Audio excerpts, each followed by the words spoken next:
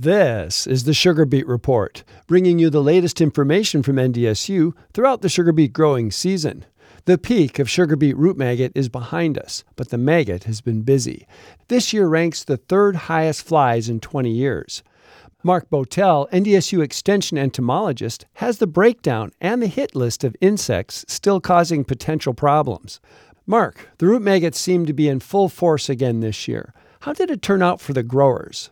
Well, I think we made a little bit of progress. Populations were slightly lower. I haven't fully done the tally and compared it, but it looks like it's probably going to be in the top three in the last 15 to 20 years.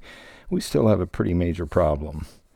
They peaked early this year as well. That warm May temperatures that we had when May felt like July, that got them going pretty early. That was a challenge too, because there were some late planted sugar beet fields that growers may have been challenged to have been able to apply insecticide at the right time. So hopefully those late planted ones had something on at planting for adequate protection. Where were the worst problem areas this year? The Northern Valley continues to be a problem area, as much as it's ever been. It's spread into Minnesota a little bit. On the North Dakota side, we had Auburn, Cavalier, Crystal, Drayton, Oakwood, St. Thomas, Voss. And then on the Minnesota side up there, we had Donaldson and Oslo that were actually fairly high numbers too.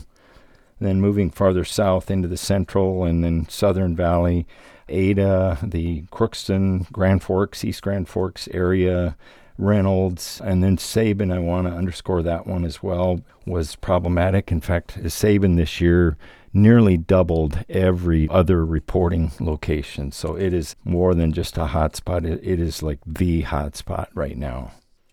Mark, as we've talked before, this year's maggot activity can help growers with management decisions for next year. Can you explain? Sure. So we know that there was decent fly activity in those locations, and then we'll be sampling those as well for root injury. And so we'll be able to really pinpoint where the problems are, where we know we had survival.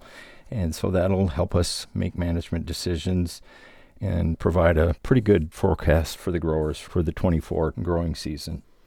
And I'll be presenting that, as always, at the grower seminars. It'll be available online at various locations, and then also available in print in the Sugar Beet Production Guide.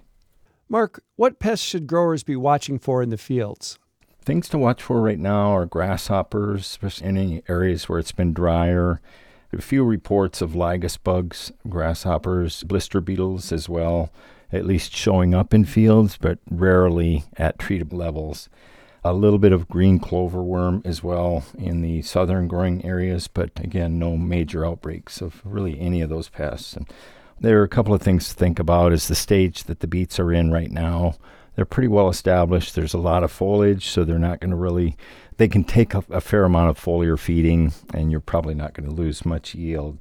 The other consideration is that we're getting closer to pre-pile. We're going to think about putting on an insecticide. What's the pre-harvest interval on that? When can I harvest after I've made that insecticide application? So that's really something to watch out for. Thanks, Mark. Our guest has been Mark Botel, NDSU Extension entomologist. This is the Sugar Beet Report, bringing you the latest information from NDSU throughout the sugar beet growing season.